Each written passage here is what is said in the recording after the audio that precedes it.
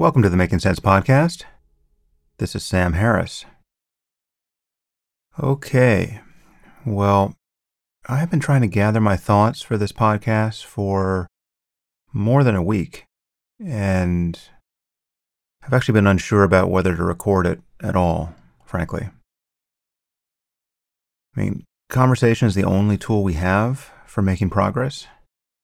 I firmly believe that, but many of the things we most need to talk about seem impossible to talk about. And I think social media is a huge part of the problem. I've been saying for years now that with social media, we've all been enrolled in a psychological experiment for which no one gave consent. And it's not clear how it will turn out. And it's still not clear how it will turn out, but it's not looking good. It is fairly disorienting out there. All information has been weaponized. All communication has become performative. And on the most important topics, it now seems to be fury and sanctimony and bad faith almost all the time. We appear to be driving ourselves crazy. Actually crazy. As in incapable of coming into contact with reality. Unable to distinguish fact from fiction. And then becoming totally destabilized by our own powers of imagination and confirmation bias, and then lashing out at one another on that basis. So, I'd like to talk about the current moment and the current social unrest and its possible political implications and other cultural developments, and suggest what it might take to pull back from the brink here. And I'm going to circle in on the topics of police violence and the problem of racism because, that really is at the center of this. And there's so much to talk about here. And it's so difficult to talk about. And there's so much we don't know, right? And yet most people are behaving as though every important question was answered a long time ago. I've been watching our country seem to tear itself apart for weeks now, and perhaps lay the ground for something worse to come. And I've been resisting the temptation to say anything of substance, not because I haven't had anything to say, but because of my perception of the danger, frankly. And if I feel that way, given the pains I've taken to insulate myself against those kinds of concerns, I know that almost anyone with a public platform must be terrified. Journalists and editors and executives, celebrities, everyone has to be terrified that they might take a wrong step here and never recover. And this is really unhealthy, right? Not just for individuals, but for society. Because again, all we have between us and the total breakdown of civilization is a series of successful conversations. And if we can't reason with one another, there is no path forward, right, other than violence. Conversation or violence. So, I'd like to talk about some of the things that concern me about our current state of communication. And unfortunately, many things are compounding our problems at the moment. We have a global pandemic, which is still very much with us, and it remains to be seen how much our half-hearted lockdown and our ineptitude in testing and our uncoordinated reopening and now our plunge into social protest and civil unrest will cause the COVID-19 caseload to spike. We will definitely see. As many have pointed out, the virus doesn't care about economics or politics. It only cares that we keep breathing down each other's necks. And we've certainly been doing enough of that. Of course, almost no one can think about COVID-19 now. But I'd just like to point out that many of the costs of this pandemic and the knock-on effects in the economy, and now this protest movement, many of these costs are hidden from us. In addition to killing more than 100,000 people in the U.S., the pandemic has been a massive opportunity cost, and the ongoing implosion of the economy is imposing tangible effects, of course, but it is also an opportunity cost. And now this civil unrest and other recent events is compounding these problems. Whatever the merits of the protest may be or will be, the opportunity costs of this moment are staggering.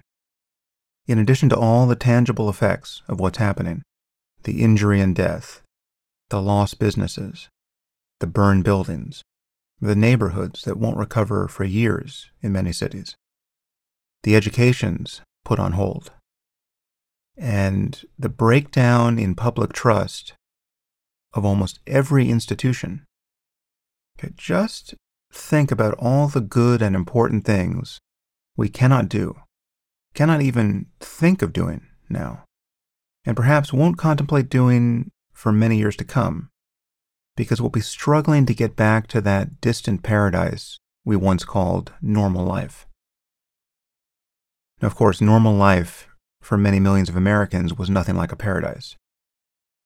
And the disparities in wealth and health and opportunity we've gotten used to in this country, and that so much of our politics and ways of doing business seem to take for granted, are just unconscionable. Right? There is no excuse for this kind of inequality in the richest country on earth. And what we're seeing now is clearly a response to that.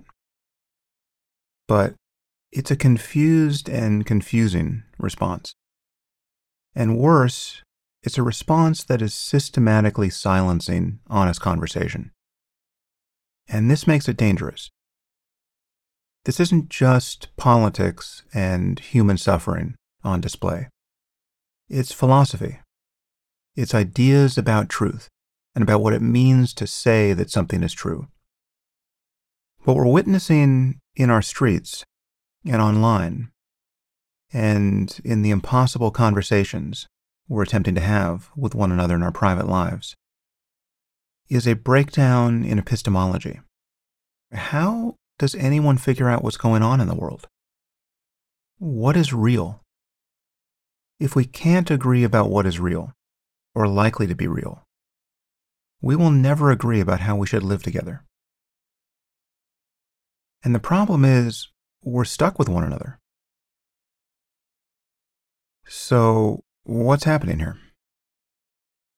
Well, again, it's hard to say.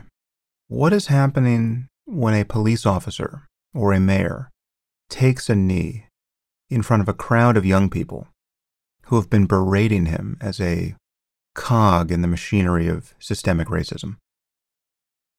Is this a profound moment of human bonding that transcends politics? Or is it the precursor to the breakdown of society? Or is it both? It's not entirely clear. In the most concrete terms, what we're experiencing is widespread social unrest in response to what is widely believed to be an epidemic of lethal police violence directed at the Black community by racist cops and racist policies. And this unrest has drawn a counter-response from law enforcement, much of which, ironically, is guaranteed to exacerbate the problem of police violence, both real and perceived.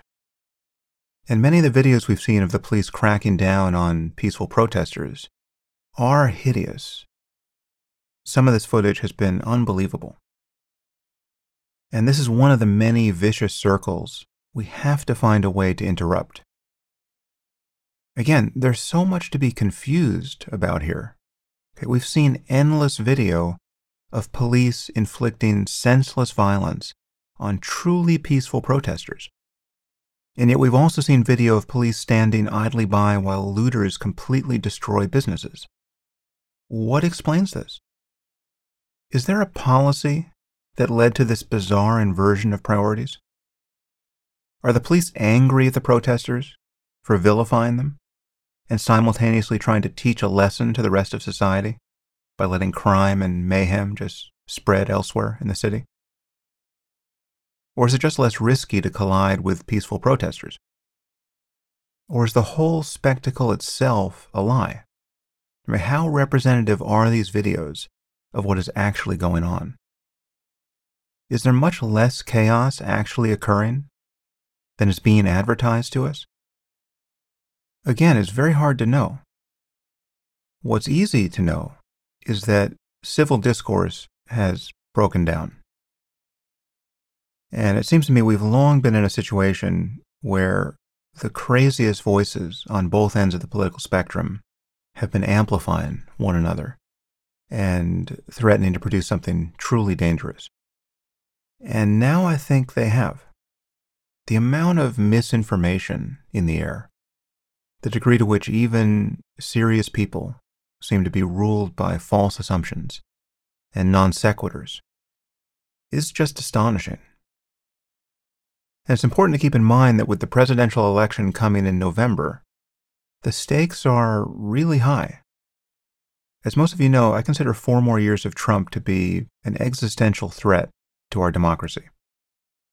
And I believe the last 2 weeks have been very good for him politically, even when everything else has seemed to go very badly for him. I know the polls don't say this. A large majority of people seem to disapprove of his handling of the crisis so far.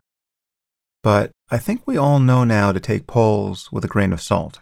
There's a very real problem of preference falsification, especially in an environment of intense social pressure.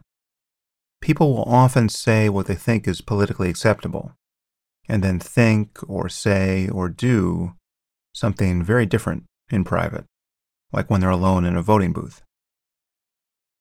Trump has presided over the complete dismantling of American influence in the world and the destruction of our economy.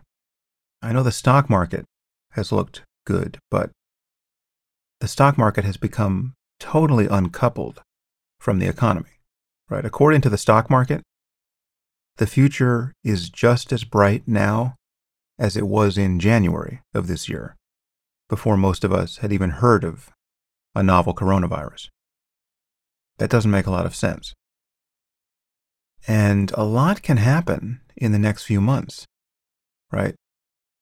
The last few weeks feel like a decade. And my concern is that if Trump now gets to be the law and order president, that may be his path to re-election, if such a path exists. Now, of course, this crisis has revealed, yet again, just how unfit he is to be president.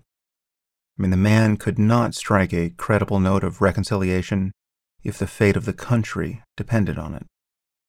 And the fate of the country has depended on it. And I also think it's possible that these protests wouldn't even be happening but for the fact that Trump is president. Whether or not the problem of racism has actually gotten worse in our society, having Trump as president surely makes it seem like it has. It has been such a repudiation of the Obama presidency that for many people it has made it seem that white supremacy is now ascendant. So, all the more reason to get rid of Trump in November.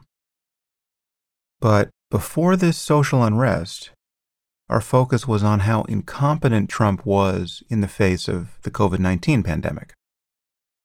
And now he's been given a very different battle to fight.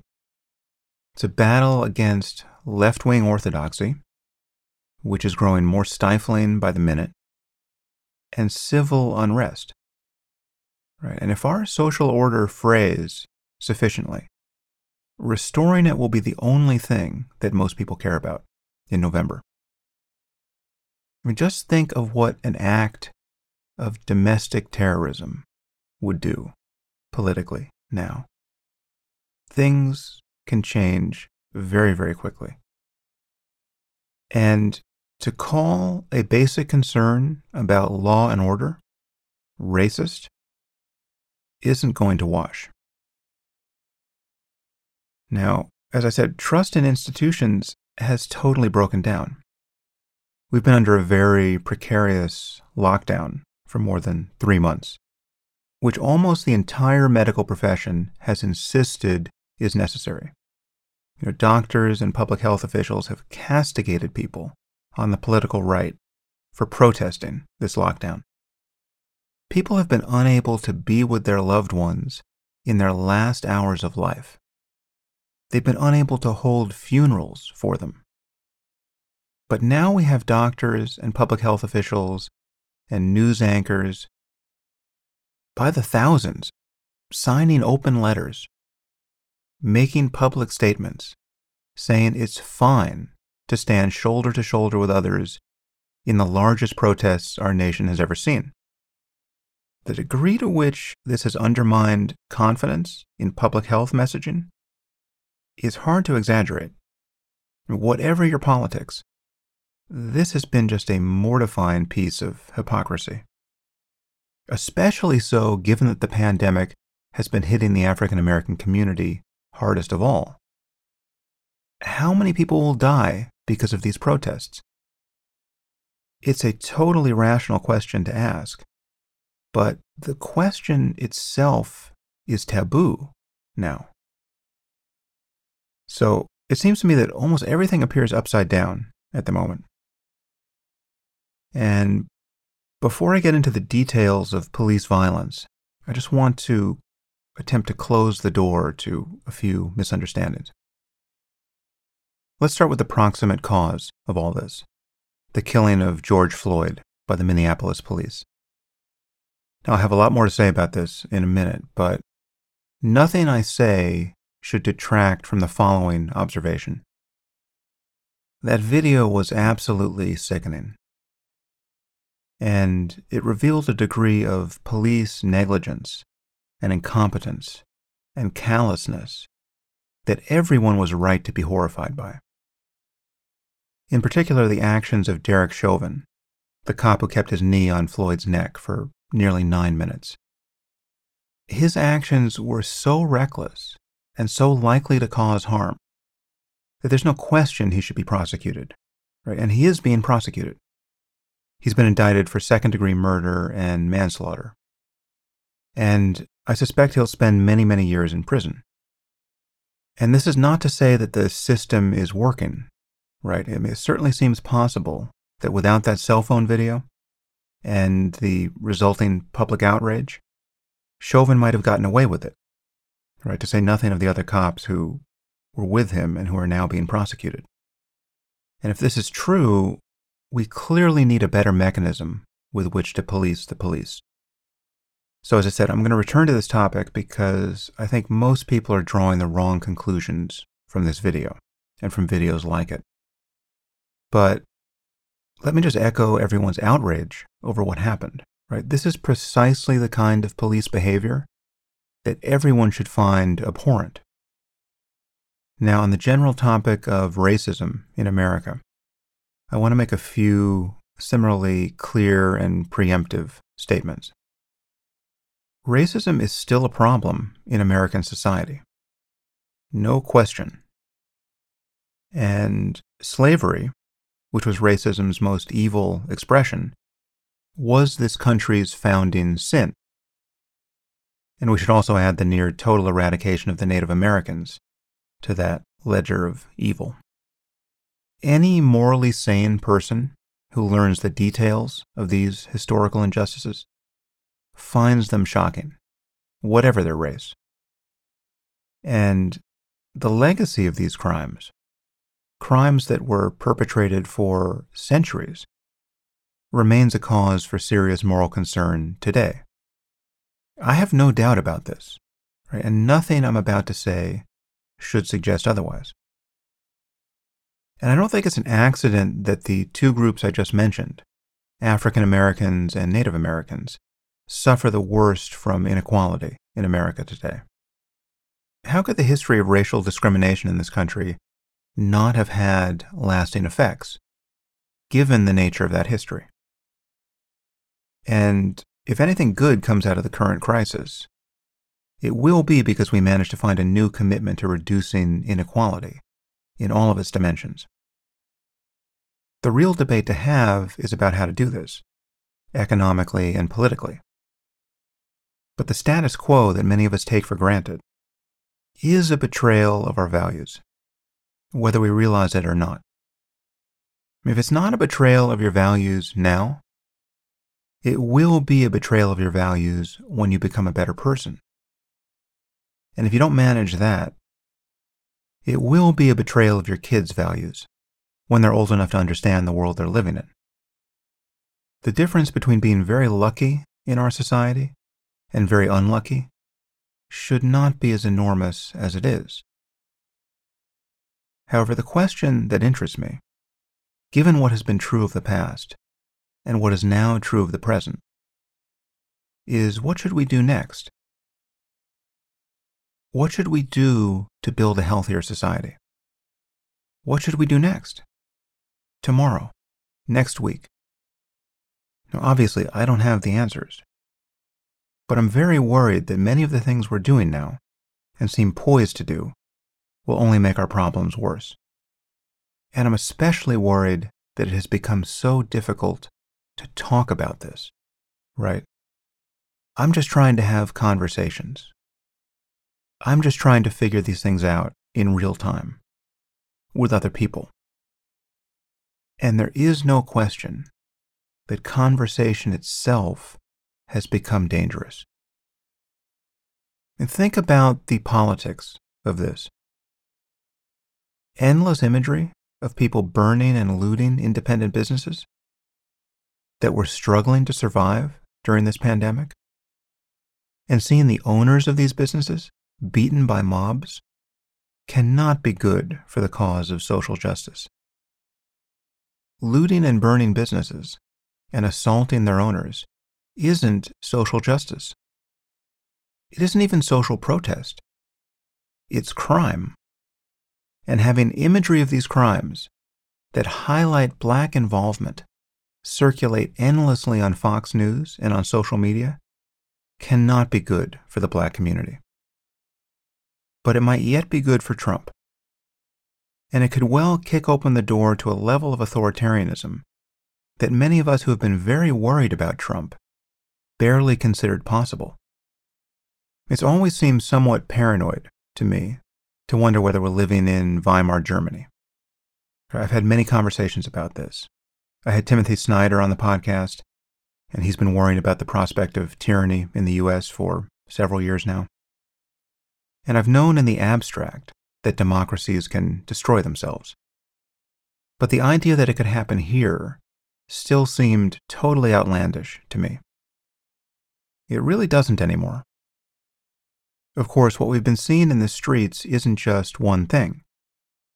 And some people are protesting for reasons I fully defend, right? They're outraged by specific instances of police violence, like the killing of George Floyd. And they're worried about creeping authoritarianism, which we really should be worried about now. And they're convinced that our politics is broken, because it is broken. And they're deeply concerned that our response to the pandemic and to the implosion of our economy will do nothing to address the widening inequality in our society. And they recognize that we have a president who is an incompetent, divisive conman and a crackpot at a time when we actually need wise leadership. Now, all of that is hard to put on a sign, but it's all worth protesting. However, it seems to me that most protesters are seeing this moment almost exclusively through the lens of identity politics, and racial identity politics in particular. And some of them are even celebrating the breakdown of law and order, or at least remaining non-judgmental about it. And you could see in the early days of this protest, news anchors take that line, on CNN, for instance. Talking about the history of social protests, sometimes it has to be violent, right? What, do you think all these protests need to be nonviolent? I mean, those words came out of Chris Cuomo's mouth and Don Lemon's mouth. Many people have been circulating a half quote from Martin Luther King Jr. about riots being the language of the unheard. They're leaving out the part where he made it clear that he believed that riots harmed the cause of the black community and helped the cause of racists. And there are now calls to defund and even to abolish the police. Now, this may be psychologically understandable when you've spent half the day on Twitter watching videos of cops beating peaceful protesters. Those videos are infuriating. And I'll have a lot more to say about police violence in a minute. But if you think a society without cops is a society you would want to live in, you have lost your mind. Giving a monopoly on violence to the state is just about the best thing we have ever done as a species. It ranks right up there with keeping our shit out of our food. Having a police force that can deter crime and solve crimes when they occur and deliver violent criminals to a functioning justice system is the necessary precondition for almost anything else we value in society. Now, we need police reform, of course, right? There are serious questions to ask about the culture of policing and its hiring practices and training and the militarization of so many police forces and outside oversight and how police departments deal with corruption, the way the police unions keep bad cops on the job, and yes, the problem of racist cops. But the idea that any serious person thinks that we can do without the police, or that less trained and less vetted cops will magically be better than more trained and more vetted ones, this just reveals that our conversation on these topics has run completely off the rails. Yes, we should give more resources to community services. Sure, we should have psychologists and social workers make first contact with the homeless or the mentally ill. Perhaps we're giving cops jobs they shouldn't be doing. All of that makes sense to rethink.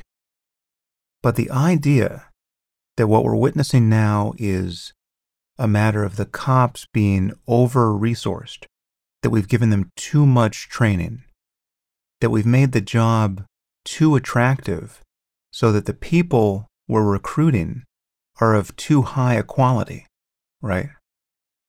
That doesn't make any sense.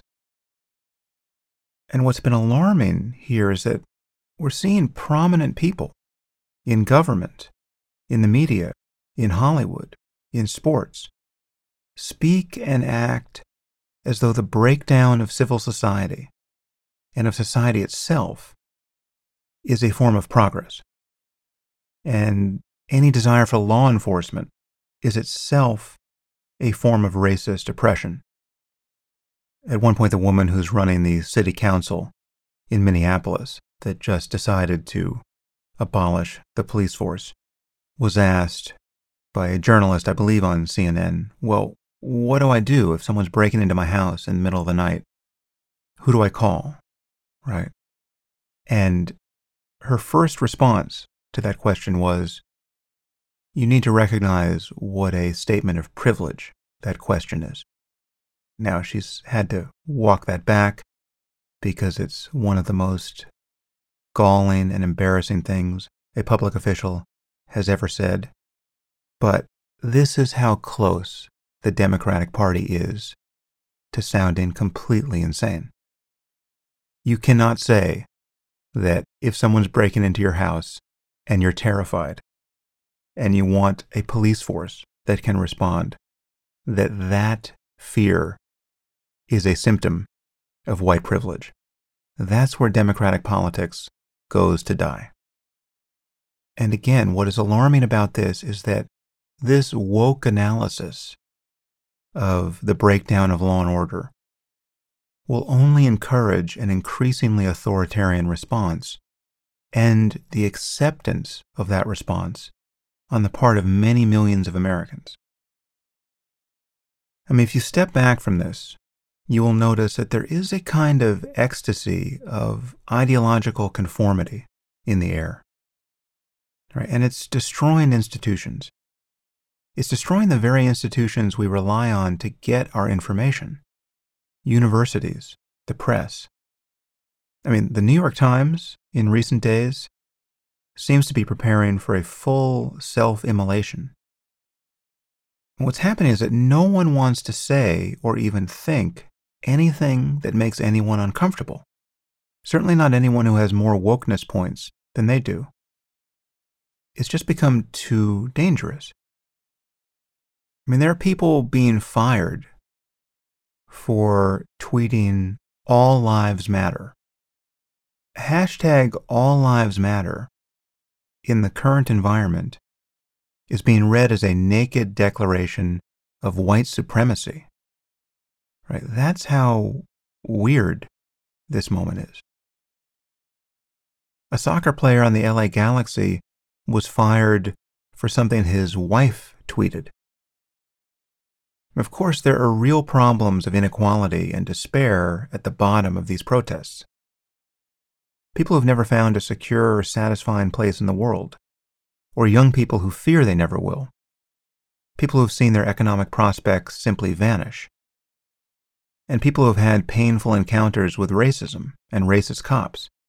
People by the millions are now surrendering themselves to a kind of religious awakening. But like most religious awakenings, this movement is not showing itself eager to make honest contact with reality. And on top of that, we find extraordinarily privileged people, whatever the color of their skin. People who are living wonderful lives in gated communities or Fifth Avenue apartments, and who feel damn guilty about it. These people are also supporting this movement uncritically, for many reasons. Now, of course, they care about other people, and I'm sure most of them have the same concerns about inequality that I do. But they're also supporting this movement because it promises an expiation of their sins.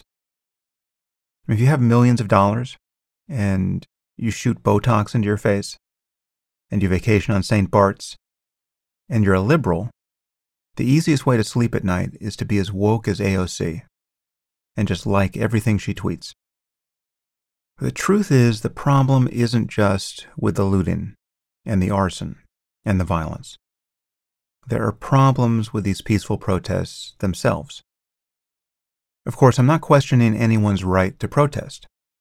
Even our deranged president can pay lip service to that right, which he did as the DC police were violently dispersing a peaceful protest, so that he could get his picture taken in front of that church, awkwardly holding a Bible as though he had never held a book in his life. The problem with the protests is that they are animated, to a remarkable degree, by confusion and misinformation. And I'll explain why I think that's the case. And of course, this will be controversial. And needless to say, many people will consider the color of my skin to be disqualifying here. And I could have invited any number of great black intellectuals onto this podcast to make these points for me. But that struck me as a form of cowardice. Glenn Loury, John McWhorter, Thomas Chatterton Williams, Coleman Hughes, Camille Foster. These guys might not agree with everything I'm about to say, but any one of them could walk the tightrope I'm now stepping out on far more credibly than I can. But you see, that's part of the problem, right? The perception that the color of a person's skin, or even his life experience, matters for this discussion is a pernicious illusion. For the discussion we really need to have, the color of a person's skin, and even his life experience, simply does not matter. It cannot matter. We have to break the spell that the politics of identity has cast over everything. Okay. As I've already acknowledged, there is a legacy of racism in the United States that we are still struggling to outgrow. That is obvious. There are real racists out there. And there are ways in which racism became institutionalized a long time ago. Many of you will remember that during the crack epidemic, the penalties for crack and powder cocaine were quite different. And this led black drug offenders to be locked up for much longer than white ones. Now, Whether the motivation for that policy was consciously racist or not, I don't know. But it was effectively racist. Nothing I'm about to say entails a denial of these sorts of facts. There just seems to be no question that boys who grow up with their fathers in prison start life with a significant strike against them. So criminal justice reform is absolutely essential.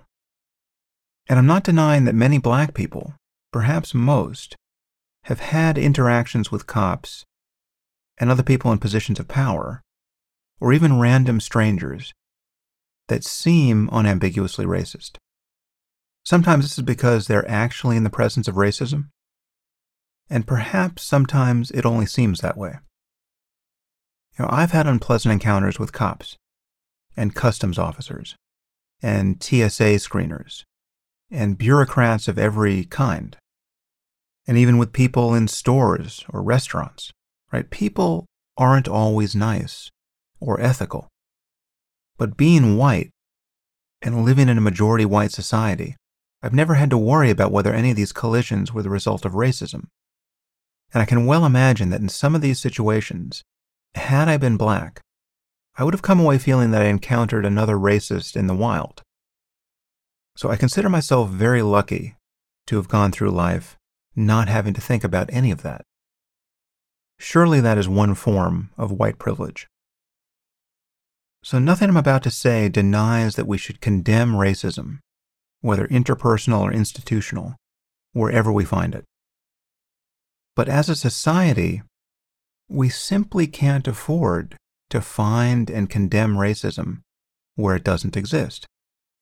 And we should be increasingly aware of the costs of doing that.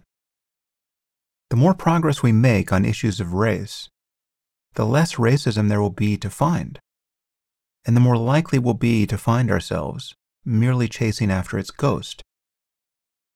And the truth is, we have made considerable progress on the problem of racism in America.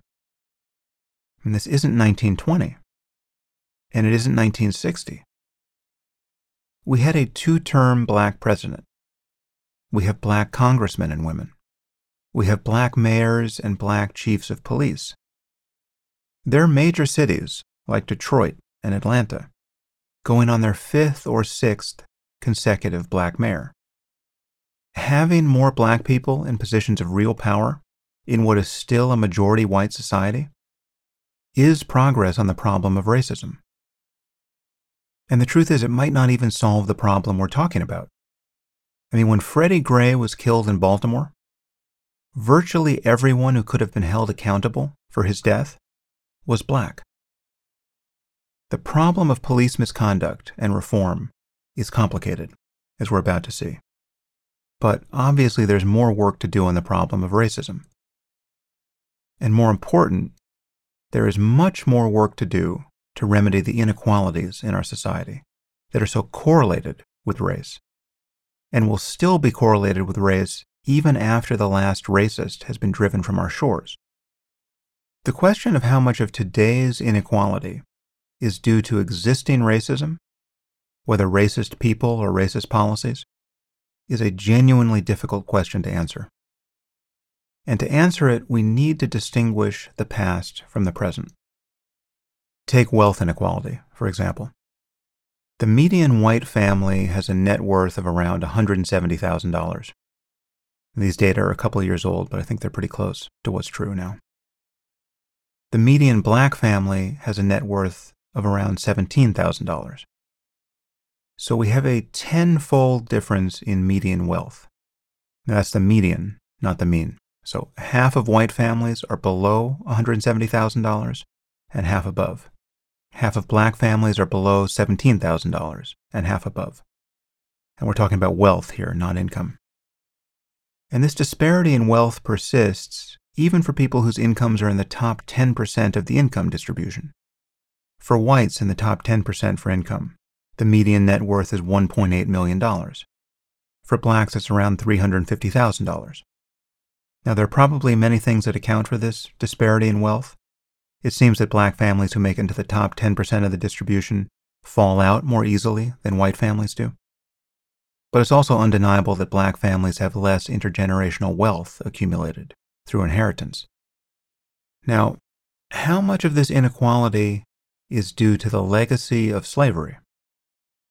And how much of it is due to the ensuing century of racist policies? I'm prepared to think quite a lot.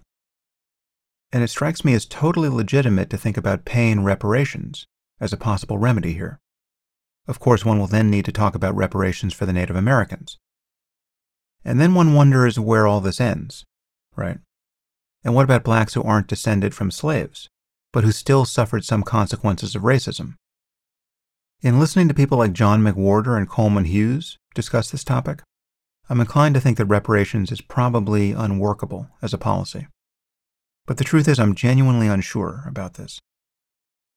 Whatever we decide about the specific burdens of the past, we have to ask, how much of current wealth inequality is due to existing racism and to existing policies that make it harder for black families to build wealth? And the only way to get answers to those questions is to have a dispassionate discussion about facts. And the problem with the social activism we're now seeing, what John McWhorter calls the new religion of anti-racism, is that it finds racism nearly everywhere, even where it manifestly does not exist. And this is incredibly damaging to the cause of achieving real equality in our society. It's almost impossible to exaggerate the evil and injustice of slavery and its aftermath. But it is possible to exaggerate how much racism currently exists at an Ivy League university, or in Silicon Valley, or at the Oscars. And those exaggerations are toxic. And perversely, they may produce more real racism. It seems to me that false claims of victimhood can diminish the social stature of any group, even a group that has a long history of real victimization. The imprecision here, the bad faith arguments, the double standards, the goalpost shifting, the idiotic opinion pieces in the New York Times, the defenestrations on social media, the general hysteria that the cult of wokeness has produced. I think this is all extremely harmful to civil society and to effective liberal politics and to the welfare of African Americans. So, with that as preamble, let's return to the tragic death of George Floyd. As I said, I believe that any sane person who watches that video will feel that they have witnessed a totally unjustified killing. So people of any race are right to be horrified by what happened there. But now I want to ask a few questions, and I want us to try to consider them dispassionately. And I really want you to watch your mind while you do this, because there are very likely a few tripwires installed there, and I'm about to hit some of them. So just do your best to remain calm. Does the killing of George Floyd prove that we have a problem of racism in the United States? Does it even suggest that we have a problem of racism in the United States? In other words, do we have reason to believe that had Floyd been white, he wouldn't have died in a similar way?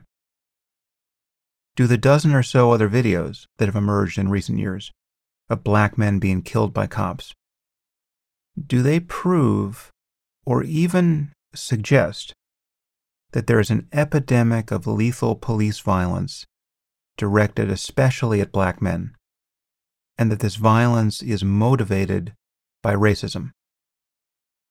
Now, most people seem to think that the answers to these questions are so obvious that even to pose them, as I just did, is obscene. And the answer is yes, and it's a yes that now needs to be shouted in the streets. The problem, however, is that if you take even 5 minutes to look at the data on crime and police violence, the answer really appears to be no, in every case. albeit with one important caveat. I'm not talking about how the police behaved in 1970 or even 1990. But in the last 25 years, violent crime has come down significantly in the U.S., and so has the police use of deadly force. And as you're about to see, the police use more deadly force against white people, both in terms of absolute numbers and in terms of their contribution to crime and violence in our society. But the public perception is, of course, completely different. I mean, in a city like Los Angeles, 2019 was a 30-year low for police shootings. Think about that. Do the people who were protesting in Los Angeles, peacefully and violently, and do the people who were ransacking and burning businesses by the hundreds, in many cases businesses that will not return to their neighborhoods, do the people who cause so much damage to the city that certain neighborhoods will take years and probably decades to recover, do the celebrities who supported them and even bailed them out of jail, do any of these people know that 2019 was the 30-year low for police shootings in Los Angeles? Now, before I step further out over the abyss here, let me reiterate. Many of you are going to feel a visceral negative reaction to what I'm about to say. You're not going to like the way it sounds. You're especially not going to like the way it sounds coming from a white guy. This feeling of not liking, this feeling of outrage, this feeling of disgust, this feeling of, Sam, what the fuck is wrong with you? Why are you even touching this topic? This feeling isn't an argument. It isn't, or shouldn't be, the basis for your believing anything to be true or false about the world. Your capacity to be offended isn't something that I or anyone else needs to respect. Your capacity to be offended isn't something that you should respect.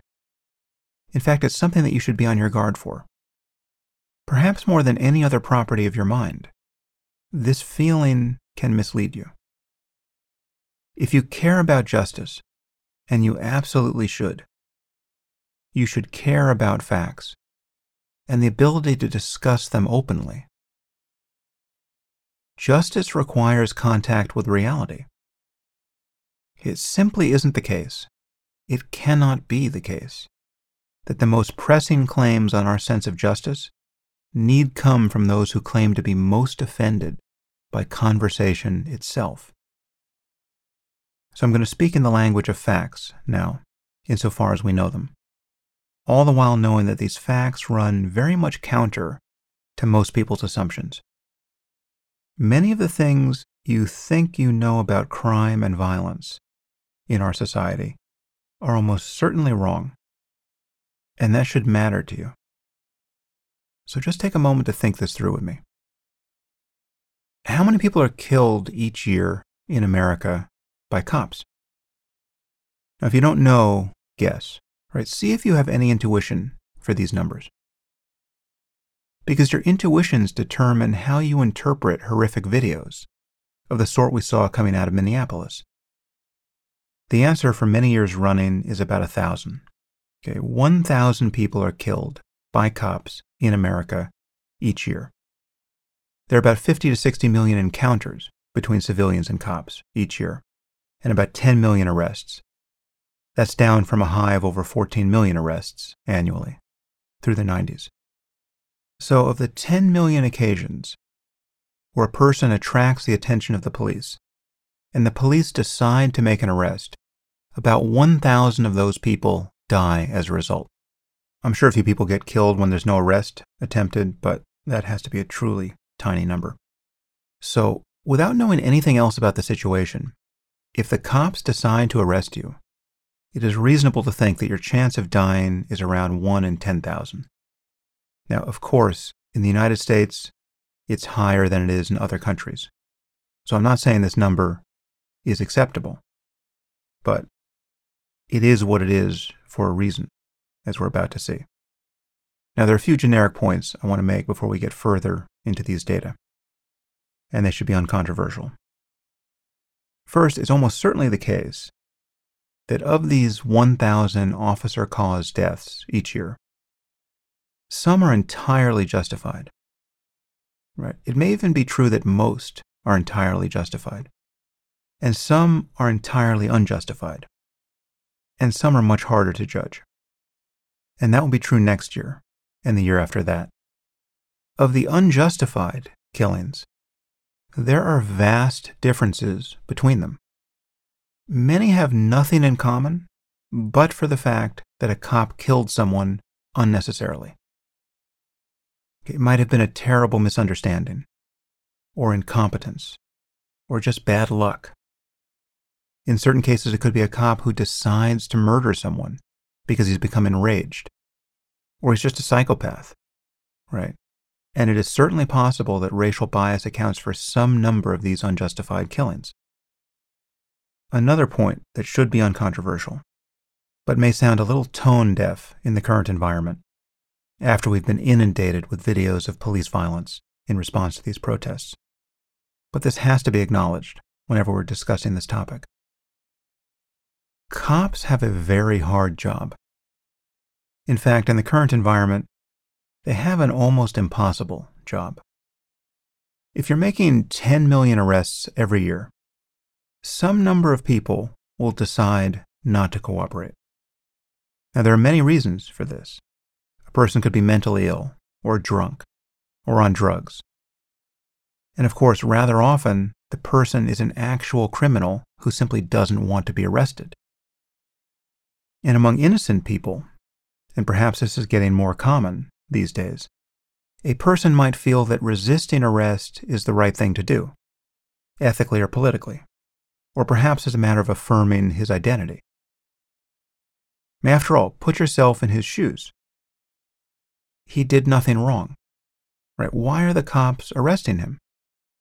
I don't know if we have data on the numbers of people who resist arrest by race, but I can well imagine that if it's common for African Americans to believe that the only reason they have been singled out for arrest is due to racism on the part of the police, that could lead to greater levels of noncompliance, which seems very likely to lead to more unnecessary injury and death. And this is certainly one reason why it's wise to have the racial composition of a police force mirror that of the community it's policing. Now, unfortunately, there's no evidence that this reduces lethal violence from the side of the police. In fact, the evidence we have suggests that Black and Hispanic cops are more likely to shoot Black and Hispanic suspects than white cops are. But it would surely change the perception of the community that racism is the likely explanation for police behavior, which itself might reduce conflict.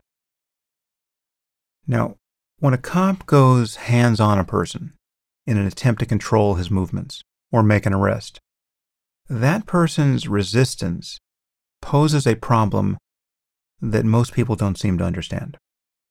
If you haven't studied this topic, if you don't know what it physically takes to restrain and immobilize a non-compliant person who may be bigger and stronger than you are, and if you haven't thought through the implications of having a gun on your belt when attempting to do that, a gun that can be grabbed and used against you or against a member of the public, then your intuitions about what makes sense here, tactically and ethically, are very likely to be bad. If you haven't trained with firearms under stress, if you don't know how suddenly situations can change, if you haven't experienced how quickly another person can close the distance on you, and how little time you have to decide to draw your weapon, if you don't know how hard it is to shoot a moving target, or even a stationary one, when your heart is beating out of your chest, you very likely have totally unreasonable ideas about what we can expect from cops in situations like these. And there's another fact that looms over all this like the angel of death, literally. Most cops do not get the training they need. They don't get the hand-to-hand training they need. They don't have good skills with which to subdue people without harming them. All you need to do is watch YouTube videos of botched arrests to see this. The martial arts community stands in perpetual astonishment at the kinds of things cops do and fail to do once they start fighting with suspects. And cops don't get the firearms training they need. Of course, many police departments have elite units, but most cops don't have the training they need to do the job they're being asked to do. It's also true, no doubt, that some cops are racist bullies.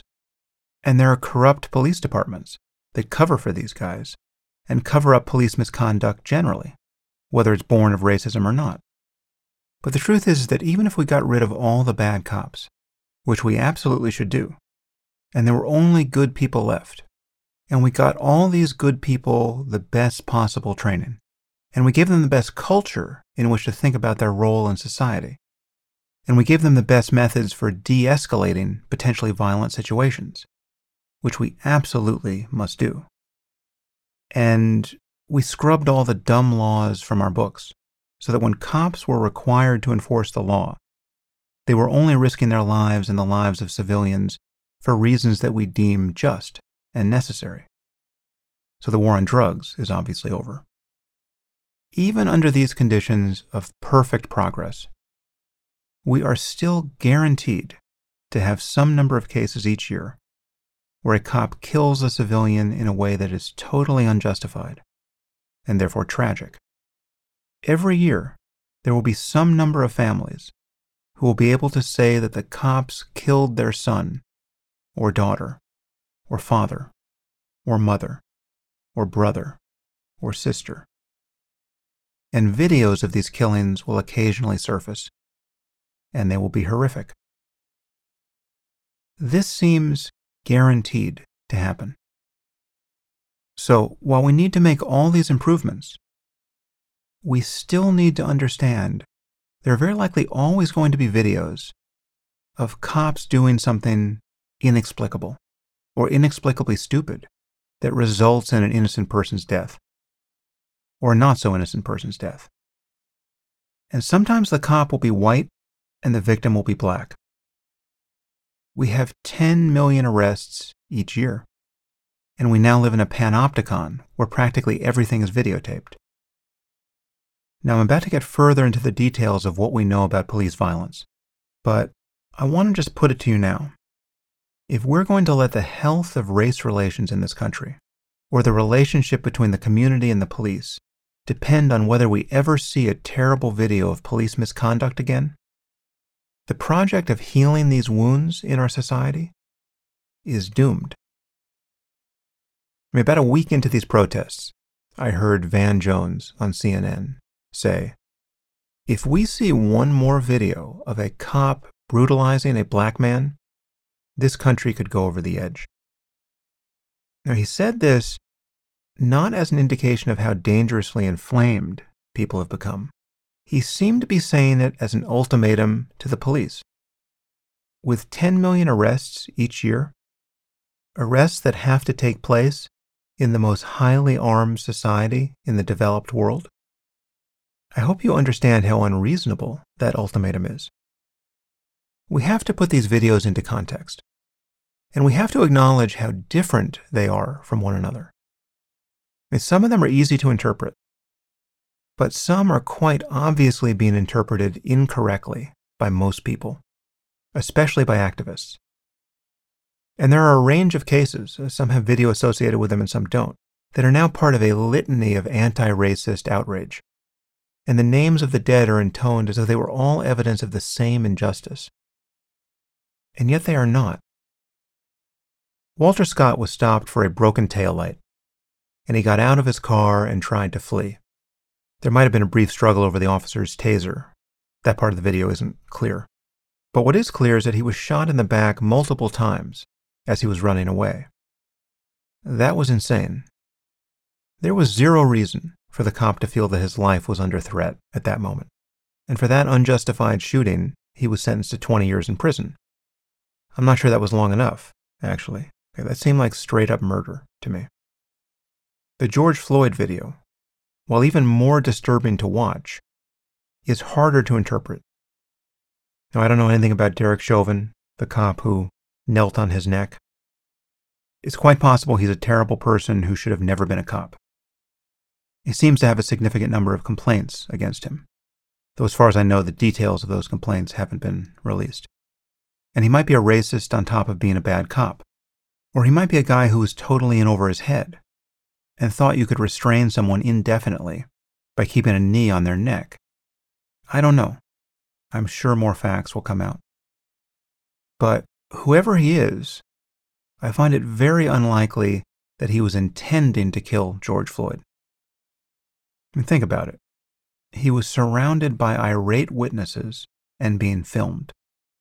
Unless he was aspiring to become the most notorious murderer in human history, it seems very unlikely he was intending to commit murder in that moment. It's possible, of course, but it doesn't seem like the likeliest explanation for his behavior. What I believe we saw in that video was the result of a tragic level of negligence and poor training on the part of those cops. Or terrible recruitment, right? It's possible that none of these guys should have ever been cops. I think for one of them, it was only his 4th day on the job. Just imagine that. Just imagine all the things you don't know when you're a new cop. And it could also have been a function of bad luck in terms of Floyd's underlying health. It was reported that he was complaining about being unable to breathe even before Chauvin pinned him with his knee. And the truth is, the knee on his neck might not have been the only thing that caused his death. Right? It could have been the weight of the other officer pinning him down. This is almost certainly what happened in the case of Eric Garner. It seems that half the people on Earth believe they witnessed a cop choke Eric Garner to death in that video. That does not appear to be what happened. When Eric Garner is saying, "I can't breathe," he's not being choked. He's being held down on the pavement by several officers. Now, being forced down on your stomach under the weight of several people can kill a person, right? Especially someone with lung or heart disease. In the case of Eric Garner, it is absolutely clear that the cop who briefly attempted to choke him was no longer choking him. If you doubt that, watch the video again.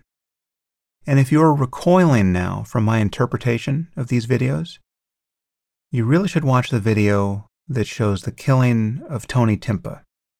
It's also terribly disturbing, but it removes the variable of race, and it removes any implication of intent to harm on the part of the cops, about as clearly as you could ask. It really is worth watching as a corrective to our natural interpretation of these other videos. Now, Tony Timpa was a white man in Dallas who was suffering some mental health emergency, and I think cocaine intoxication. And he actually called 911 himself. And what we see is the body cam footage from the police, which shows that he was already in handcuffs when they arrived. A security guard had cuffed him. And then the cops take over, and they restrain Timpa on the ground by rolling him onto his stomach and putting their weight on him, very much like in the case of Eric Garner. And they keep their weight on him. One cop has a knee on his upper back, which is definitely much less aggressive than a knee on the neck. But they crush the life out of him all the same over the course of 13 minutes. He's not being choked. The cops are not being rough. There's no animus between them and Timpa. It was not a hostile arrest. They clearly believe they're responding to a mental health emergency, but they keep him down on his belly, under their weight. And they're cracking jokes as he loses consciousness. Now, your knowledge that he's going to be dead by the end of this video makes their jokes seem pretty callous. But the truth is, this was about as benign an imposition of force by the cops as you're going to see. And the crucial insight you'll have watching this video is that the officers not only had no intent to kill Tony Timpa, they don't take his pleading seriously because they have no doubt that what they're doing is perfectly safe, perfectly within protocol. They've probably done this 100 times before. Now, if you watch that video, and again, fair warning, it's disturbing, but imagine how disturbing it would have been to our society if Tony Timpa had been black. If the only thing you changed about the video was the color of Timpa's skin, that video would have detonated like a nuclear bomb in our society. exactly as the George Floyd video did. In fact, in one way it is worse, or would have been perceived to be worse. I mean, just imagine white cops telling jokes as they crush the life out of a black Tony Timpa.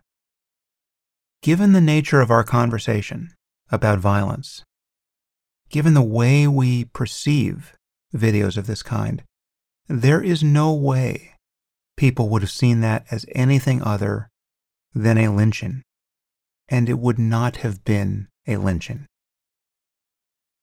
Now, I obviously have no idea what was in the minds of the cops in Minneapolis, and perhaps we'll learn more at trial. And perhaps there'll be a tape of Chauvin using the N-word in another context, and that'll bring a credible allegation of racism into the case. And it seems to me that Chauvin is going to have a very hard time making sense of his behavior. But most people who saw that video believe they have witnessed with their own eyes, beyond any possibility of doubt, a racist cop intentionally murder an innocent man. That's not what that video necessarily shows. As I said, these videos can be hard to interpret, even while seeming very easy to interpret. And these cases, whether they have associated video or not, are very different. Michael Brown is reported to have punched a cop in the face and attempted to get his gun. As far as I know, there's no video of that encounter. But if true, that is an entirely different situation. If you're attacking a cop, trying to get his gun, that is a life and death struggle, almost by definition, for the cop. And in most cases, it will justify a lethal use of force. And honestly, it seems that no one within 1,000 miles of Black Lives Matter is willing to make these distinctions. An attitude of anti-racist moral outrage is simply not the best lens through which to interpret evidence of police misconduct. I've seen many videos of people getting arrested, and I've seen the outraged public reaction to what appears to be the inappropriate use of force by the cops. One overwhelming fact that comes through is that people, whatever the color of their skin, don't understand how to behave around cops so as to keep themselves safe. People have to stop resisting arrest. This may seem obvious, but judging from most of these videos and from the public reaction to them, this must be a totally arcane piece of information. When a cop wants to take you into custody, you don't get to decide whether or not you should be arrested. When a cop wants to take you into custody, for whatever reason, it's not a negotiation. And if you turn it into a wrestling match, you're very likely to get injured or killed. This is a point that I once belabored in a podcast with Glenn Lowry, and essentially it became a public service announcement. And I've gone back and listened to those comments, and I want to repeat them here. This is something that everyone really needs to understand. And it's something that Black Lives Matter should be teaching explicitly. If you put your hands on a cop, if you start wrestling with a cop, or grabbing him because he's arresting your friend, or pushing him, or striking him, or using your hands in a way that can possibly be interpreted as you're reaching for a gun, you are likely to get shot in the United States, right? Whatever the color of your skin. As I said, when you're with a cop, there is always a gun out in the open, and any physical struggle has to be perceived by him as a fight for the gun. A cop doesn't know what you're going to do if you overpower him, so he has to assume the worst. And most cops are not confident in their ability to physically control a person, for good reason, because they're not very well trained to do that. And they're continually confronting people who are bigger or younger or more athletic or more aggressive than they are. Cops are not superheroes. They're ordinary people with insufficient training. And once things turn physical, they can't afford to give a person who is now assaulting a police officer the benefit of the doubt. And this is something that people seem totally confused about.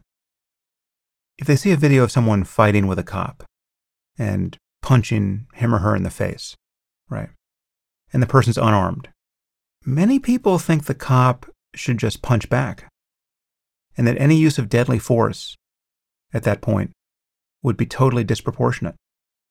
But that's not how violence works, right? It's not the cop's job to be the best bare-knuckled boxer on earth so that he doesn't have to use his gun.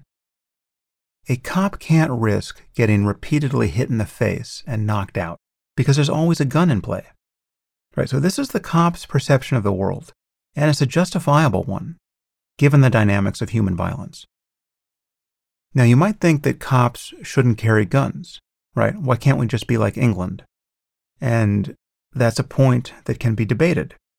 But it requires considerable thought in a country where there are over 300 million guns in circulation. The United States is not England. Again, really focus on what is happening when a cop is attempting to arrest a person. It's not up to you to decide whether or not you should be arrested. I mean, does it matter that you know that you didn't do anything wrong? No. And how could that fact be effectively communicated in the moment by your not following police commands? I'm going to ask that again. How could the fact that you're innocent, that you're not a threat to the cop, that you're not about to suddenly attack him or produce a weapon of your own, how could those things be effectively communicated at the moment he's attempting to arrest you by your resisting arrest? And unless you called the cops yourself, you never really know what situation you're in. I mean, if I'm walking down the street, I don't know if a cop who's approaching me didn't just get a call that some guy who looks like Ben Stiller just committed an armed robbery. I mean, I know I didn't do anything. I know that I'm mystified as to why the cop is paying attention to me at that moment. But I don't know what's in the cop's head. The time to find out what's going on, the time to complain about racist cops, the time to scream at them and tell them they're all going to get fired for their stupidity and misconduct, is after cooperating, at the police station, in the presence of a lawyer, preferably. But to not comply in the heat of the moment, when a guy with a gun is issuing commands, this raises your risk astronomically. And it's something that most people, it seems, just do not intuitively understand, even when they're not in the heat of the moment themselves, but just watching video of other people getting arrested. Okay, end of public service announcement. The main problem with using individual cases where black men and women have been killed by cops to conclude that there's an epidemic of racist police violence in our society is that you can find nearly identical cases of white suspects being killed by cops, and there are actually more of them. In 2016, John McWhorter wrote a piece for Time magazine about this, and here's a snippet of what he wrote. Quote, "The heart of the indignation over these murders is a conviction that racist bias plays a decisive part in these encounters. That has seemed plausible to me, and I've recently challenged those who disagree to present a list of white people killed within the past few years under circumstances similar to those that so enrage us in cases such as what happened to Tamir Rice, John Crawford, Walter Scott, Sam DuBose, and others." End quote. So McWhorter issued that challenge, as he said, and he was presented with the cases. But there's no song about these people admonishing us to say their names. And the list of white names is longer. And I don't know any of them, right, other than Tony Timpa.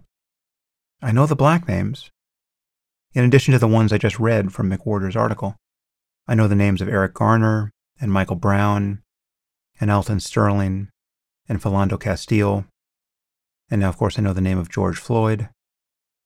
And I'm aware of many of the details of these cases where black men and women have been killed by cops. I know the name of Breonna Taylor.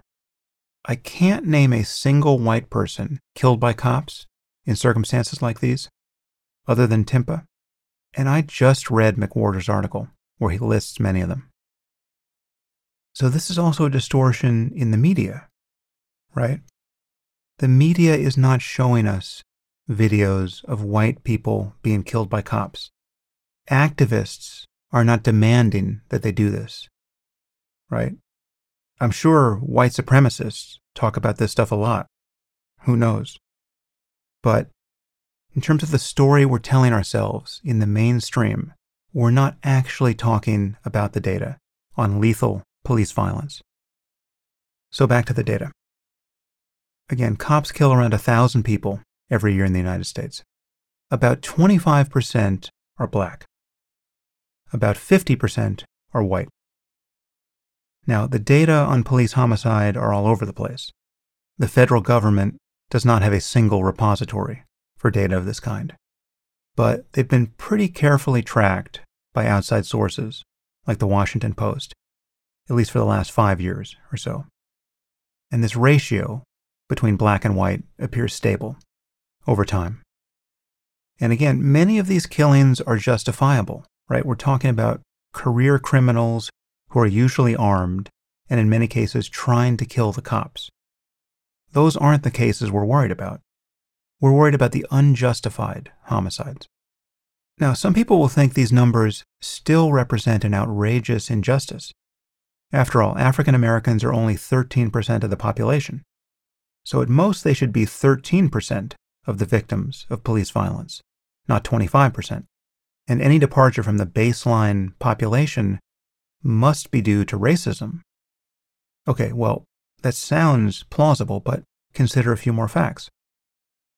Blacks are 13% of the population, but they commit at least 50% of the murders and other violent crimes. Now, if you have 13% of the population responsible for 50% of the murders, and in some cities committing 2/3 of all violent crime, what percent of police attention should it attract? I honestly don't know. But I'm pretty sure it's not just 13%. And given that the overwhelming majority of their victims are black, I'm pretty sure that most black people wouldn't set the dial at 13% either. And here we arrive somewhere near the core of the problem. The story of crime in America is overwhelmingly the story of black-on-black crime. It is also, in part, a story of black-on-white crime. But for more than a generation, it really has not been much of a story of white-on-black crime. Now, the murder rate has come down steadily since the 1990s, with only minor upticks. But nationwide, blacks are 6 times more likely to get murdered than whites. And in some cities, their risk is double that. And around 95% of these murders are committed by members of the African American community. The weekend these protests and riots were kicking off nationwide, when our entire country seemed to be tearing itself apart over a perceived epidemic of racist police violence against the black community, 92 people were shot and 27 killed in Chicago alone, right? One city. This is almost entirely a story of black men killing members of their own community. And this type of violence is far more representative of the kind of violence the black community needs to worry about. And ironically, it's clear that one remedy for this violence would be effective policing. Now, these are simply the facts of crime in our society as best we understand them. And the police have to figure out how to respond to these facts professionally and ethically. And the question is, are they doing that? And obviously there's considerable doubt that they're doing that professionally and ethically. But Roland Fryer, the Harvard economist whose work I once discussed with Glenn Loury on the podcast, he studied police encounters involving black and white suspects and the use of force. His paper is titled, and this is from 2016, An Empirical Analysis of Racial Differences in Police Use of Force. And Fryer is black, and he went into this research with the expectation that the data would confirm that there's an epidemic of lethal police violence directed against black men, especially. But he didn't find that. However, he did find support for the idea that black people suffer more non-lethal violence at the hands of cops than whites do. So let's look at this.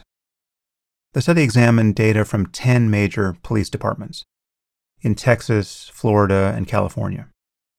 Generally, Fryer found that there's a 25% greater likelihood that the police would go hands-on black suspects than white ones, cuffing them or forcing them to the ground or using other non-lethal force. Specifically in New York City, in encounters where black and white citizens were matched for other characteristics, they found that cops were 17% more likely to go hands-on black suspects, 18% more likely to push them into a wall, 16% more likely to put them in handcuffs in a situation where they weren't being arrested, 18% more likely to push them to the ground, 25% more likely to use pepper spray or a baton, 19% more likely to draw their guns, and 24% more likely to point a gun at them. So this is more or less the full continuum of violence, short of using lethal force. And it seems, based on the data we have, that blacks receive more of it than whites. So what accounts for this disparity? Racism? Maybe. However, as I said, it's inconvenient to note from other data that suggests that black cops and Hispanic cops are more likely to shoot black and Hispanic suspects than white cops are. I'm not sure how an ambient level of racism explains that. Are there other explanations? Well, again, it could be that blacks are less cooperative with the police. And if so, this would be worth understanding. A culture of resisting arrest would be a very bad thing to cultivate, given that the only response to such resistance is for the police to increase their use of force. Now, whatever is true here is something that we should want to understand. And it's all too easy to see how an increased number of encounters with cops, due to their policing in the highest crime neighborhoods, which are disproportionately black, and an increased number of traffic stops in those neighborhoods, and an increased propensity for cops to go hands-on these suspects, with or without an arrest, for whatever reason, it's easy to see how all of this could be the basis for a perception of racism, whether or not racism is the underlying motive. And it's totally humiliating to be arrested or manhandled by a cop. And given the level of crime in the black community, it seems that a disproportionate number of innocent black men are guaranteed to have this experience, right? And it's totally understandable that this would make them bitter and mistrustful of the police. This is another vicious circle we have to find some way to interrupt.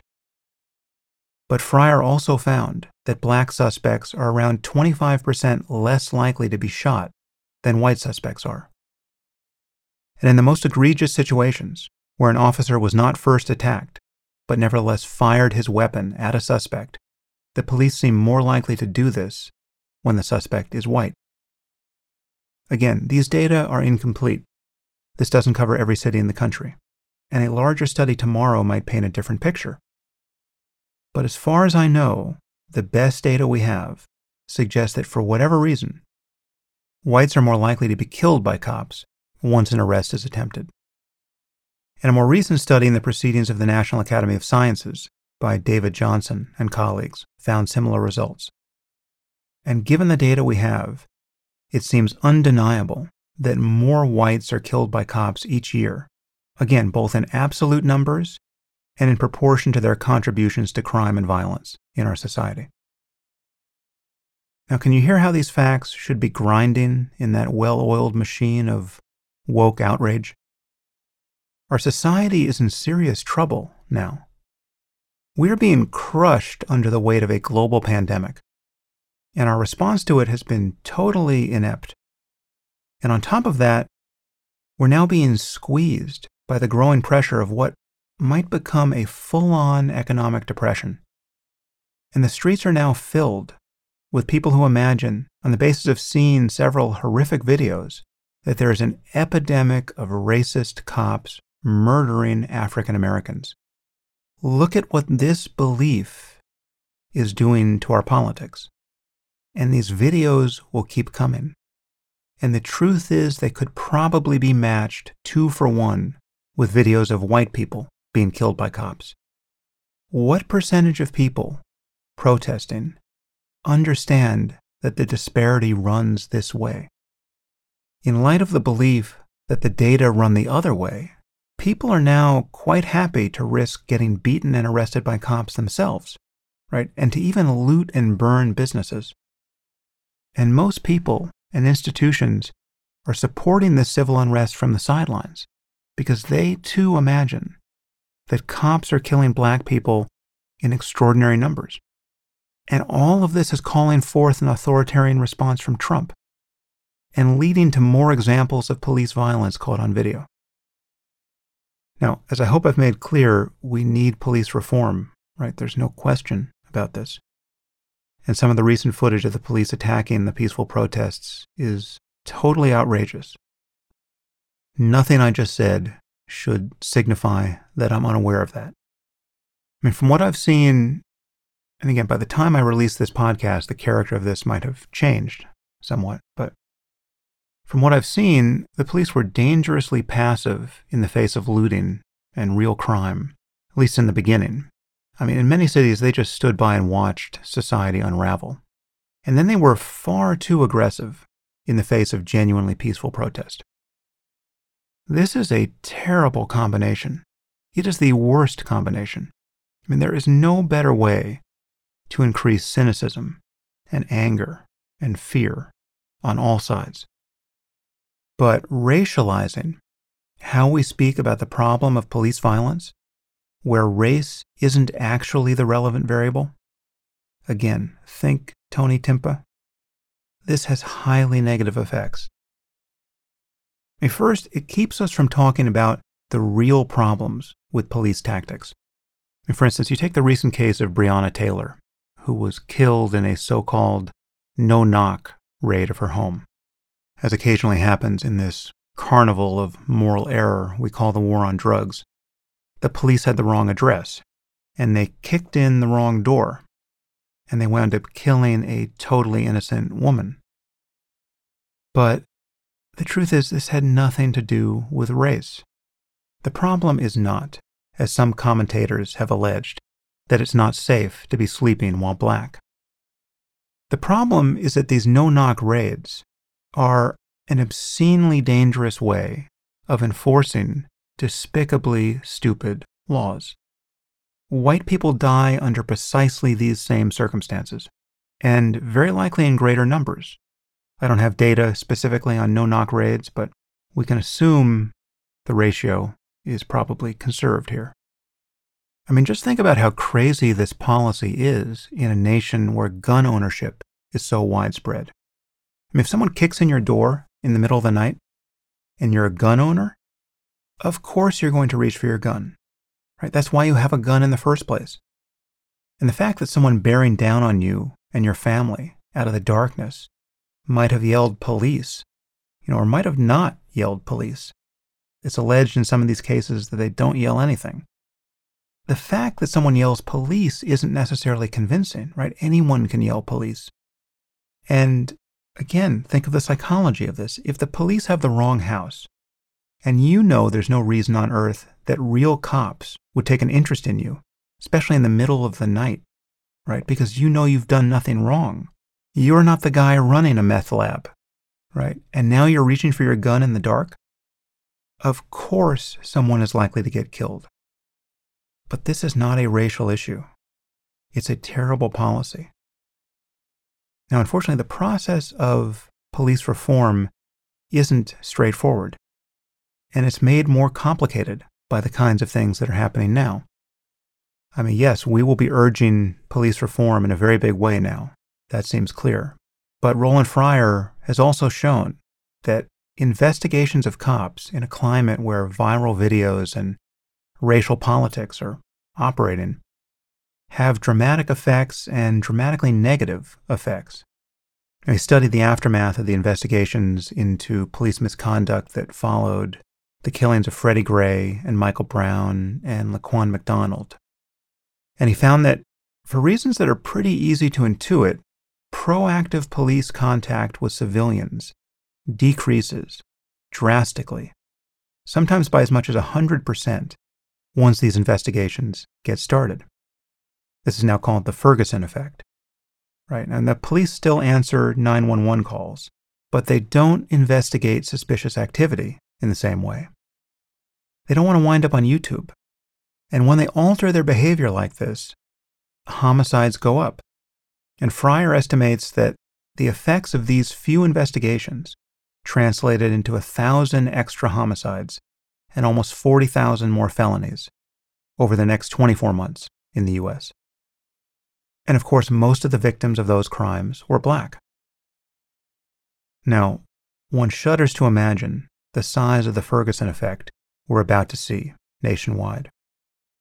I'm sure the morale among cops has never been lower. I think it's almost guaranteed that cops by the thousands will be leaving the force. And it's going to be much more difficult to recruit good people to the police force. I mean, who's going to want to be a cop now? I mean, who could be idealistic about occupying that role in society? It seems to me that the population of people who will become cops now will be more or less indistinguishable from the population of people who become prison guards. I'm pretty sure there's a difference there. I think we're likely to see that difference expressed now in the future. It's a grim picture unless we do something very creative here. So there's a real question about how we can reform police departments and get rid of bad cops without negatively impacting the performance of good cops. That's a riddle we have to solve. Or at least we have to understand what the trade-offs are here. And why is all this happening now? Police killings of civilians have gone way down. And they are very rare events. They are 1 in 10,000 level events, if measured by arrests, and 1 in 50 to 60,000 level events, if measured by police encounters.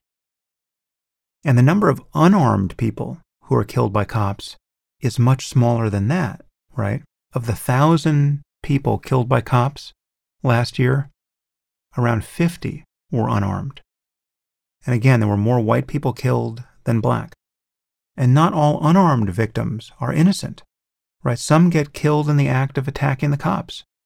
Again, the data don't tell a clean story, or the whole story. I see no reason to doubt that African Americans get more attention from the cops. Though, honestly, given the distribution of crime in our society, I don't know what the alternative to that would be. And once the cops get involved, blacks are more likely to get roughed up, it seems, which is bad, right? But again, it's simply unclear that racism is the cause of that. And contrary to everyone's expectations, it seems that whites are more likely to get killed by cops. Actually, one factor seems to be that whites are 7 times more likely to commit what's called suicide by cop. And they're actually 3 times more likely to commit suicide generally. What's going on there? Who knows? There's a lot we don't understand about these data. But ask yourself, would society seem less racist to you if the disparity ran the other way? Is less physical contact, but a greater likelihood of getting shot and killed, a form of white privilege? Is a higher level of suicide by cop and suicide generally a form of white privilege? We have a problem here that, read either way, you could tell a starkly racist narrative. We need ethical, professional policing, of course, right? But the places with the highest crime in our society need the most of it. Is there any doubt about that? I mean, in a city like Milwaukee, blacks are 12 times more likely to get murdered than whites. And again, they're being killed by other African Americans nearly 100% of the time. I think the lowest figure I've seen is 93% of the time. What should the police do about this? And what are they likely to do now? Now that our entire country has been convulsed over one horrific case of police misconduct. So we need to lower the temperature on this conversation and many other conversations, and to understand what is actually happening in our society. But instead of doing this, we now have a whole generation of social activists who seem eager to play a game of chicken with the forces of chaos. Everything I just said about the problem of inequality and the need for reform stands. But I think what we're witnessing in our streets and on social media and even in the mainstream press is a version of mass hysteria. And the next horrific video of a black person being killed by cops won't be evidence to the contrary. And there will be another video, right? There are 10 million arrests every year. There will always be another video. The media have turned these videos into a form of political pornography. And this has deranged us. We're now unable to speak or even think about facts. The media has truly been poisoned by bad incentives in this regard, and social media doubly so. Now, in the mainstream of this protest movement, it's very common to hear that the only problem with what's happening in our streets, apart from what the cops are doing, is that some criminal behavior at the margins, a little bit of looting, a little bit of violence, has distracted us from an otherwise necessary and inspiring response to an epidemic of racism. And most people in the media have taken exactly this position, right? People like Anderson Cooper on CNN, or the editorial page of the New York Times, or public figures like President Obama or Vice President Biden. And the most prominent liberal voices in our society believe that the protests themselves make perfect moral sense and perfect political sense, and that movements like Black Lives Matter are guaranteed to be on the right side of history. I mean, how could anyone who's concerned about inequality and injustice in our society see things any other way? I mean, how could anyone who isn't himself racist not support Black Lives Matter? But of course, there is a difference between slogans and reality. There's a difference between the branding of a movement and its actual aims. And this can be genuinely confusing. And that's why propaganda works, right? I mean, for instance, many people assume that there's nothing wrong with Antifa because this group of total maniacs has branded itself as anti-fascist. Right, what could be wrong with being anti-fascist? Are you pro-fascism? There's a similar problem with Black Lives Matter. Though, happily, unlike Antifa, Black Lives Matter actually seems committed to peaceful protest, which is hugely important. So the problem I'm discussing is more ideological, and it's much bigger than Black Lives Matter. But BLM is the most visible symbol of this movement. And the wider issue is that we are in the midst of a moral panic, right? And it's been made possible by a near total unwillingness, particularly on the left, among people who value their careers and their livelihoods and their reputations and have a legitimate fear of being hounded into oblivion online. So this is nearly everyone left of center politically. People are simply refusing to speak honestly about the problem of race and racism in America. And we're making ourselves sick, right? We are damaging our society. And by protesting the wrong thing, even the slightly wrong thing, and unleashing an explosion of cynical criminality in the process, looting that doesn't even have a pretense of protest, the left is empowering Trump, whatever the polls currently show. And if we're worried about Trump's authoritarian ambitions, as I think we really should be, this is important to understand. I mean, he recently had what looked like paramilitary troops guarding the White House. I don't know if we found out who those guys actually were, but that was genuinely alarming.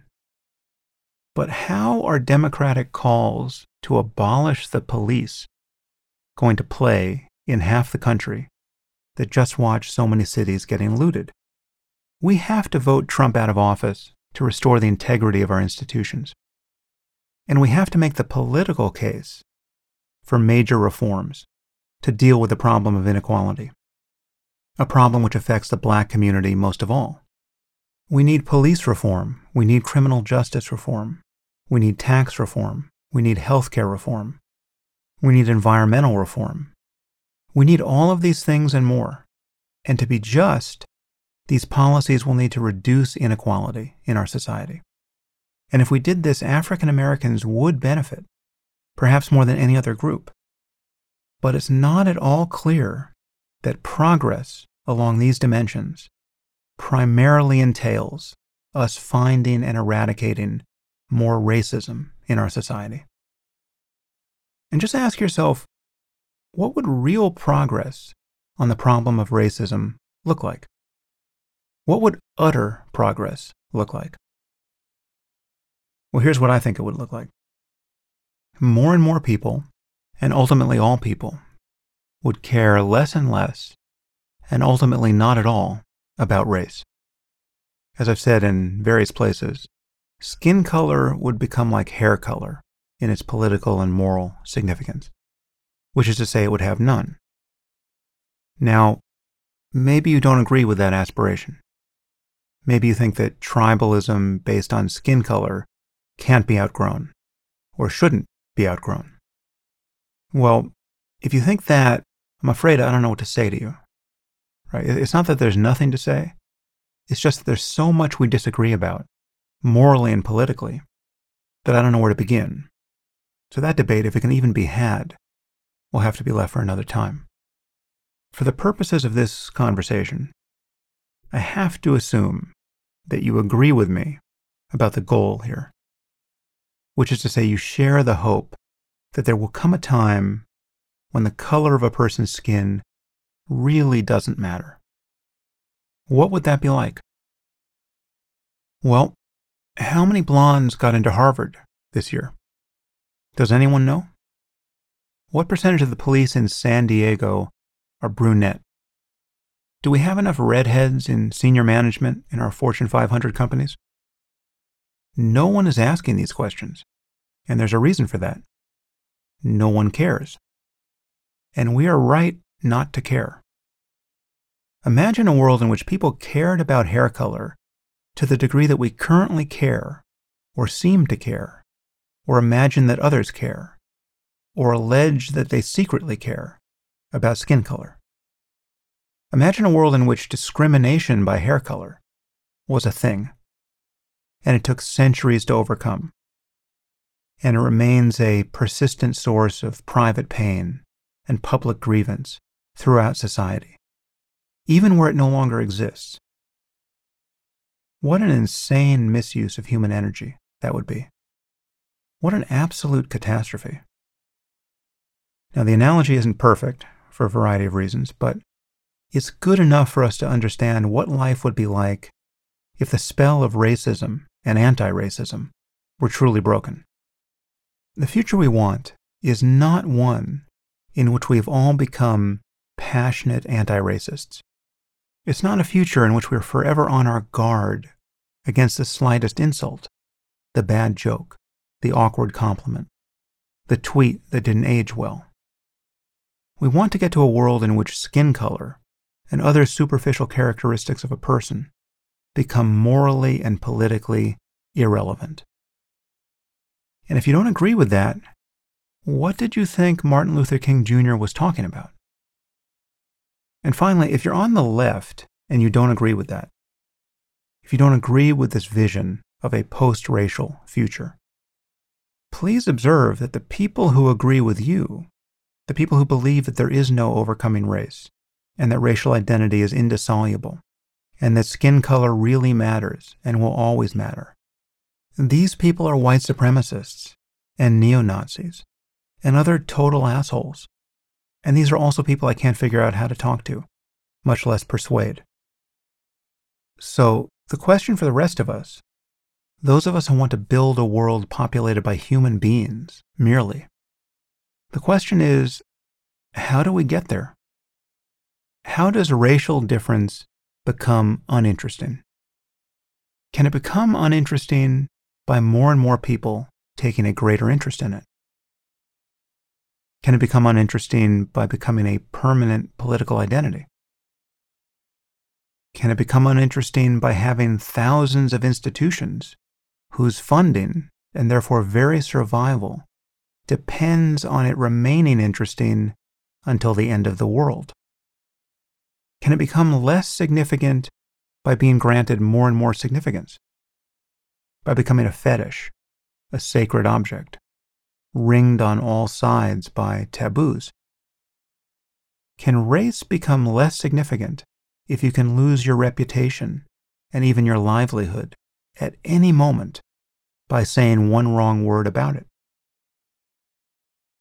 Now, I think these questions answer themselves. To outgrow our obsession with racial difference, we have to outgrow our obsession with race. And you don't do that by maintaining your obsession with it. Now, you might agree with me about the goal and about how a post-racial society would seem, but you might disagree about the path to get there and the question of what to do next. And in fact, one podcast listener wrote to me recently to say that while he accepted my notion of a post-racial future, he thinks it's just far too soon to talk about putting racial politics behind us. And he asked me to imagine just how absurd it would be to have told Martin Luther King Jr. at the dawn of the Civil Rights Movement that the path beyond racism requires that he become less and less obsessed with race. That seems like a fair point, but Coleman Hughes has actually drawn my attention to a string of MLK quotes that seem just as transcendent of racial identity politics as I'm hoping to be here. And you can see these quotations on his Twitter feed. None of those statements by King would make sense coming out of Black Lives Matter at the moment. But in any case, as I said, I think we're living in a very different time than Martin Luther King Jr. was. And what I see all around me is evidence of the fact that we're paying an intolerable price for confusion about racism and social justice generally, and the importance of identity generally. And this is happening in an environment where the path to success and power for historically disadvantaged groups isn't generally barred by white racists who won't vote for them, or hire them, or celebrate their achievements, or buy their products. And it isn't generally barred by laws and policies and norms that are unfair. Now, there is surely still some of that, but there must be less of it now than there ever was. The real burden on the Black community is the continued legacy of inequality with respect to wealth and education and health and social order, levels of crime in particular, and the resulting levels of incarceration and single-parent families. And it seems very unlikely that these disparities, whatever their origin in the past, can be solved by focusing on the problem of lingering racism, especially where it doesn't exist. And the current problem of police violence seems a perfect case in point. And yet now we're inundated with messages from every well-intentioned company and organization singing from the same book of hymns. I mean, Black Lives Matter is everywhere. Of course, Black Lives Matter. But the messaging of this movement around the reality of police violence is wrong, and it's creating a public hysteria. I mean, I just got a message from the American Association for the Advancement of Science talking about fear of the other. Right? And the quote from the email is, "Left unchecked, racism, sexism, homophobia, and fear of the other can enter any organization or community and destroy the foundations upon which we must build our future." Okay, fine. But is that really the concern in the scientific community right now? Unchecked racism, sexism, and homophobia? Is that really what ails science in the year 2020? I don't think so. Now, I'll tell you the fear of the other that does seem warranted everywhere right now. It's the other who has rendered him or herself incapable of dialogue. It's the other who will not listen to reason, who has no interest in facts. who can't join a conversation that converges on the truth because he knows in advance what the truth must be. We should fear the other who thinks that dogmatism and cognitive bias aren't something to be corrected for because they're the very foundations of his epistemology. We should fear the other who can't distinguish activism from journalism or politics from science, or worse, can make these distinctions but refuses to. And we're all capable of becoming this person, if only for minutes or hours at a time. And this is a bug in our operating system, not a feature. And we have to continually correct for it. One of the most shocking things that many of us learned when the COVID-19 pandemic was first landing on our shores and we were weighing the pros and cons of closing the schools was that for tens of millions of American kids, going to school represents the only guarantee of a decent meal on any given day. Now, I'm pretty confident that most of the kids we're talking about here aren't white. And whatever you think about the opportunities in this country, and whatever individual success stories you can call to mind, there's no question that some of us start out on third base or second base. Everyone has a lot to deal with, of course. Life is hard. But not everyone is a single mom or a single grandparent struggling to raise kids in the inner city, all the while trying to keep them from getting murdered. Right? The disparities in our society are absolutely heartbreaking and unacceptable. And we need a rational discussion about their actual causes and solutions. We have to pull back from the brink here. And all we have with which to do that is conversation. I mean, the only thing that makes conversation possible is an openness to evidence and arguments. A willingness to update one's view of the world when better reasons are given. And that is an ongoing process, not a place we ever finally arrive. Okay, well, perhaps that was more of an exhortation than I intended, but it certainly felt like I needed to say that. I hope it was useful, and the conversations will continue on this podcast. Stay safe, everyone.